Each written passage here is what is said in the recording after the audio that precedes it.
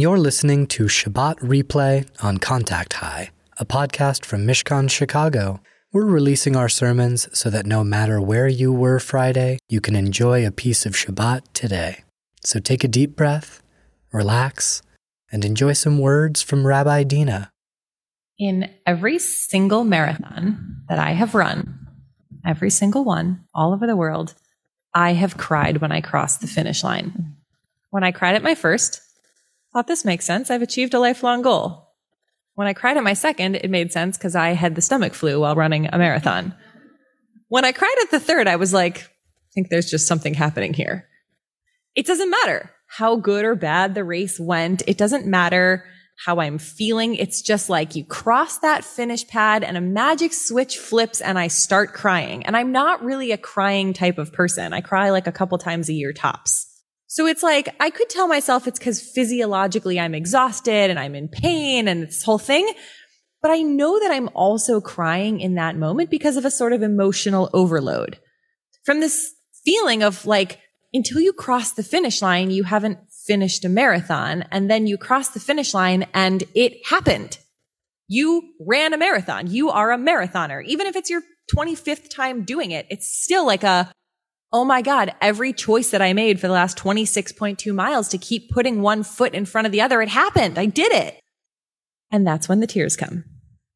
And every single time, it doesn't get old. It's still total system overload the moment I cross the finish line. It's like crazy. It's like a magic thing. It's kind of surreal, actually, to be standing there at the finish line surrounded by all these other people who are feeling exactly the same thing you are, which is, when can I sit down? Can someone give me a chocolate milk? And oh my God, I did that. It's like this thing was the dream for so long. You spend so much time dreaming about the moment you cross the finish line. And let me tell you, at mile 20, that dream feels like a really far, far away. And then it happens and your dream becomes your actual real life, a thing that you did. And I remember all of the things I did in that training cycle, the 20 weeks of runs and strength sessions and time that I spent with my foam roller and times that I woke up at 3 a.m. hungry. And I know all of the dedication it took to get to the achievement of that dream. And maybe it's not exactly how I dreamed it would play out. Let me tell you, I did not imagine having food poisoning while running the New York City Marathon, but I still did it. I still achieved my dream. And that moment of spontaneous, unstoppable crying seems to be the apex of this week's Parsha. Not because anyone runs a marathon. There's a whole back and forth that leads us to that moment. It goes back 22 years in the Torah when Joseph is kind of an annoying little teenager who can't stop telling his brothers and his parents his dreams, which are that they're all going to bow down to him someday. And so his brothers are like, we got to kill this little dude.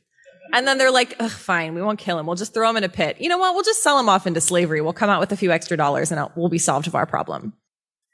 And then the brothers are hungry because there's a famine and they come down to Egypt where Joseph is actually in power and they don't recognize him. And there's this whole back and forth of bargaining for food. And then he frames his youngest brother, Benjamin, for a crime and is like, I now have to keep Benjamin as a slave. And one of the brothers, Judah, is like, no, don't do that, please. That's where our Parsha begins. And they have this whole back and forth. And all of a sudden, out of nowhere, Joseph is like, everybody out of the room except my brothers. And he starts to sob. And the Torah says he sobbed so loudly that all of Egypt heard, which means it was silly to send them out of the room, but that's what he needed. And all he can say after sobbing is my father well? And the brothers can say nothing. They're too dumbfounded to speak. So it's not clear what Joseph is actually crying about. He doesn't say. The Torah doesn't say. And the commentators, interestingly, at least the ones who are on Sefaria in Hebrew or English, don't have anything to say about it either. Which means that the door is wide open to us, and because I'm standing here speaking me, to tell you what I think. Why is Joseph crying? What is he feeling in that moment? It's not a feeling of reunion with his long-lost brothers, because this is like the 5th time he's seen them in as many months. It's not like they had some apology moment or they recognized him and they were like, oh my God, Joseph, you're okay. We've been regretting that for 22 years, because that doesn't happen. They don't recognize him. They're too dumbfounded to know that it's him to even respond to his crying. So is he feeling sadness over the years that were lost? Is he feeling anger over the suffering that he endured? Is he feeling pride over having achieved such a high position in his life after all they put him through? Maybe a little bit of all of these things. But I also imagine there's some of that marathon finish line. Oh my God, it happened. I dreamed about this moment when my brothers would bow down to me, and then it happened. They bowed down to me repeatedly, like not a fluke, a real thing. It happened. So the Talmud teaches that there are 5 things in this world which are a little taste of their most extreme manifestation: fire, honey, Shabbat, sleep, and dreams. Sort of a weird list. Totally exhaustive. There's nothing else. There's nothing else in the world that is going to give you a taste of an extreme manifestation but that. Okay. Fire is 1/60th of the fire of Gehenna, which is sort of like a Jewish purgatory. Honey is 1/60th of the manna, which is the magical, mystical food that fed the Israelites in the desert. Shabbat is 1/60th of the world to come, the sort of like Jewish good place. We all end up there eventually in Judaism. It's one of the best things about Judaism. Sleep is 1/60th of death, and dreams are 1/60th of prophecy. So this teaching from the Talmud helps us grasp at something that is actually out of our reach. It helps us grasp at an experience, an emotional or physical experience that would simply be too intense for us to handle in our lives. But it gives us a taste of it. It forces us to think, if honey is 1/60th as sweet as manna, what must manna have tasted like? If Shabbat is 1/60th of the world to come, how joyful and songful and full of loving community must the world to come be? And if dreams are 1/60th of prophecy, then the moment that we realize our dreams, we are living a little bit of prophecy. And prophecy is really intense. If you don't believe me, just go read literally any of the prophets. So maybe that's why we cry when our dreams come true. Not because we're on the happy, sad spectrum, but because we're really far along the intense spectrum. That we're right tiptoeing up to the edge of an intensity that we could handle emotionally. Prophecy in the Bible is the way that God makes God's self known among the people, which means that dreams are like a manifestation of the divine or the numinous. They're the way or the place where our lives most connect with Yud He Vav He, with that was, is, will be, and out and out and out. Right? It's in the moment when our dream happens. But just as dreams touch the most extreme manifestation of experiencing the divine in our lives, they're also fully rooted in our current existence. When we achieve our dreams, suddenly they are not mystical and far away. They are right here, right now, in the moment where we want chocolate milk. If you haven't run a marathon, I think that joke might not land. So that's very cool and empowering to feel like I am touching the edge of human experience. I am maybe as close to divinity as I am ever going to get in this moment when my dream comes true. But it's also maybe a little bit disappointing because we know everything it took to get to the moment that the dream comes true. We know all the sacrifices we had to make in order to pursue that dream, all the other dreams we didn't chase. We know all the doors that closed around us as we headed in this direction. And so in the moment the dream comes true, we also get to look back. We get to look back at the moment of getting to that moment, and we might feel a little bit disappointed. We might feel a tinge of disappointment or regret for everything else that we ignored or deprioritized or chose against in pursuit of this one dream. So when I read about Joseph crying in this moment in front of his brothers without explanation, I see him experiencing this feeling of simultaneous elation and disappointment. This thrill of knowing that dreams come true and it happened to him. But also, he's still just him, living his same life. Nothing has changed now that his dream has come true, except that the dream has come true.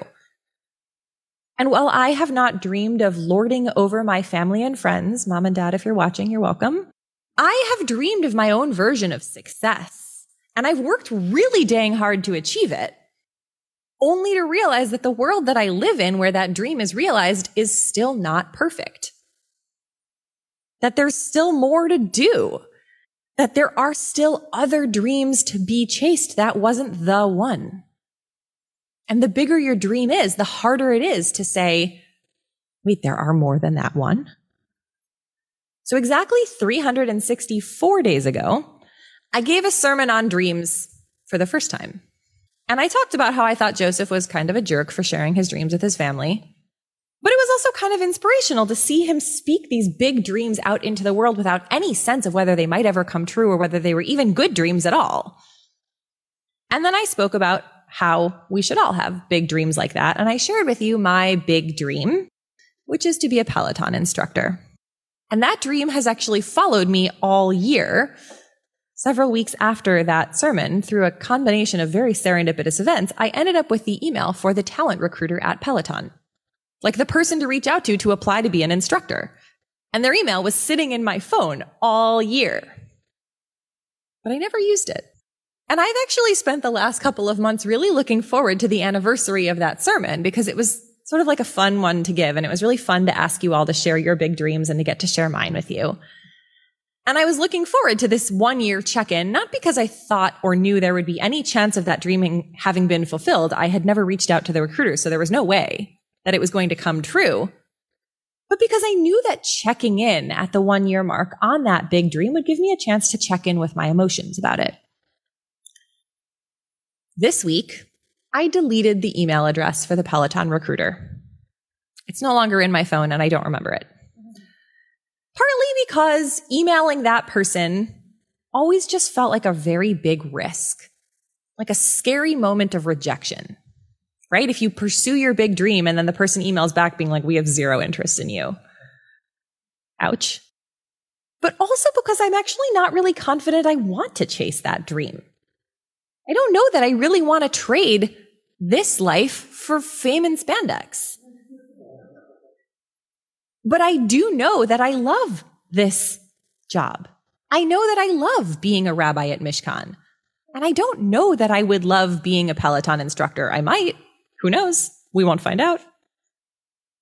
Except for when Rabbi Lizzie texts me about how much they make. And then I'm like, bye. As Joseph shows, and as I have felt at every marathon finish line, achieving a dream is no guarantee that we are going to be happier. It's no guarantee that our lives are going to be better or more fulfilling. Joseph achieved his dream, yes, but he also lost decades of being in relationship with his family. He lost the opportunity to see his little brother grow up. He never got to live openly as himself for most of his adult life. Exactly 1 year ago today, perhaps even bigger than my little drosh on being a Peloton instructor, the FDA endorsed the Pfizer vaccine against COVID. And it was the first sort of like moment towards vaccines in the United States. It was the first concrete step we took towards being able to vaccinate against this disease. And it felt like a moment of dreams coming true. It felt like it was maybe even a prophecy of a world that would be back to normal or different and not one in which we would be consumed with the pandemic. We thought that having a vaccine would be the end of that pandemic. That was our dream. We would get a vaccine and this thing would be over. And we spent a lot of 2020 and 2021 talking about how all we wanted was to hug our grandparents or go out to eat on occasion or sit together and sing in community. And we actually have largely realized that dream. We've obviously realized the singing and community bit because we're here. We've actually realized the dream we said we wanted, but I also kind of feel like, have we realized the dream we held when the FDA announced that they approved that vaccine? Is this what we pictured for that moment? Not really, right? It didn't actually solve the pandemic to have a vaccine. So then I went down a little bit of a rabbit hole of what else happened in history on December 10th. And I found some very interesting things. December 10th of 1948, the UN adopted the Universal Declaration of Human Rights. On December 10th, 1964, MLK Jr. was awarded the Nobel Peace Prize. On December 10th, 1978, Menachem Begin and Anwar Sadat jointly accepted the Nobel Peace Prize. And on December 10th, 1994, Yasser Arafat, Shimon Peres, and Yitzhak Rabin jointly accepted the Nobel Peace Prize. Apparently December 10th is Peace Prize Day. December 10th is a big day in history. And each of those moments, the Peace Prizes, the Declaration of Human Rights, they were a major global dream fulfilled. But we don't live in a world where all people's rights are respected. And we don't live in a world with racial justice and equality. And we don't live in a world where there's peace in the Middle East or between Israelis and Palestinians. We are living in a post-dream world in terms of those accomplishments. And they were momentous and incredible. And we're not done. We're not done dreaming about the possibilities of a future that those things exist in. So when he regains his composure after crying, Joseph says to his brothers, "Don't be distressed about having sold me into slavery. God did that. God sent me ahead of you. It was God's plan. God sent me down here to help deal with this famine, to sustain your life and the life of so many. And listen, we're only 2 years into this famine. We've got another 5 years. So why don't you go back up to Canaan, get dad and the rest of the family. Why don't you all move down here and I'll take care of you for the next 5 years." So Joseph's childhood dream of having his brothers bow down to him, of having his brothers be beholden to him, it came true, sort of, or more than sort of. And he took a moment to cry about that. And then, once he'd had a good cry, he started the next dream, the dream in which his family lived near him and he could take care of them. And he started to work on that next thing. So when I think about all of those things that happened on December 10th, MLK receives the Nobel Peace Prize, all these leaders receive the Nobel Peace Prize, what were they thinking about on December 11th or 12th or 13th? I hope that they each took some time to revel in their accomplishments, to celebrate the dream that they made it to. And I hope that they woke up a few days later and they started to think about the next dream, because that's really what we were rewarding. We, as if I elected the Nobel Peace Prize in 1974. That's what that prize recognizes, is that people dream big and then run hard after it. And I think they all knew that none of those dreams, even in their fulfillment, meant the end of dreaming about a better world. It didn't mean that we were automatically in a world in which everyone is safe, happy, and free. It just meant that we took one step closer to it. So we might not be looking for Nobel Peace Prizes or Peloton instructor gigs, but we do spend a lot of our lives dreaming. And we spend a lot of our time and energy going after those dreams, as we should. That's a good thing. My question is, how much time do we spend thinking about how we will feel when those dreams are fulfilled?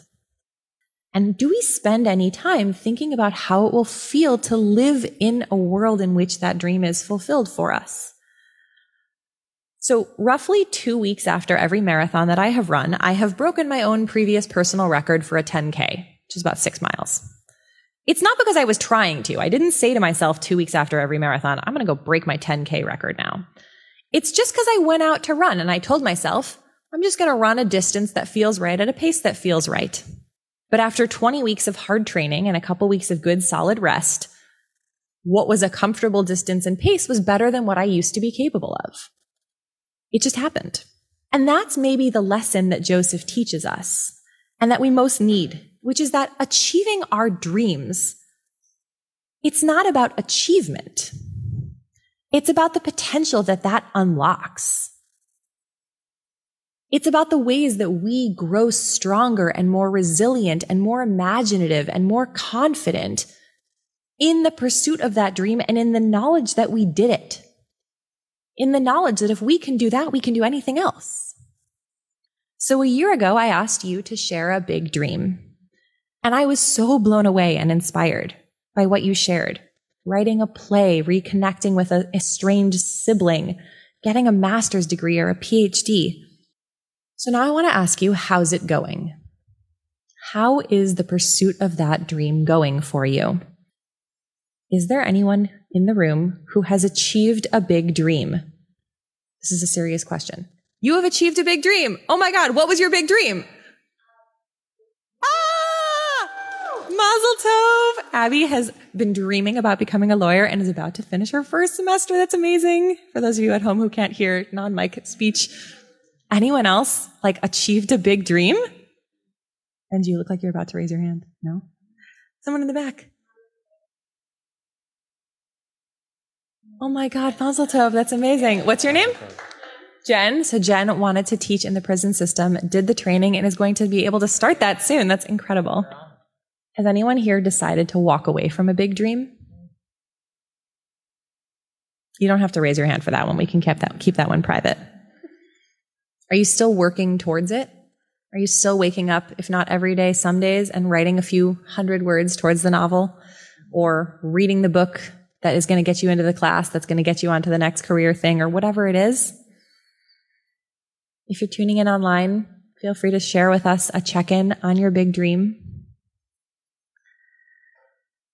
If you want to share with me privately, go ahead and send me an email after Shabbat. If you want to share with the community, but not right now, share it in our community Facebook page. That's the kind of stuff we do want to see on the Facebook page.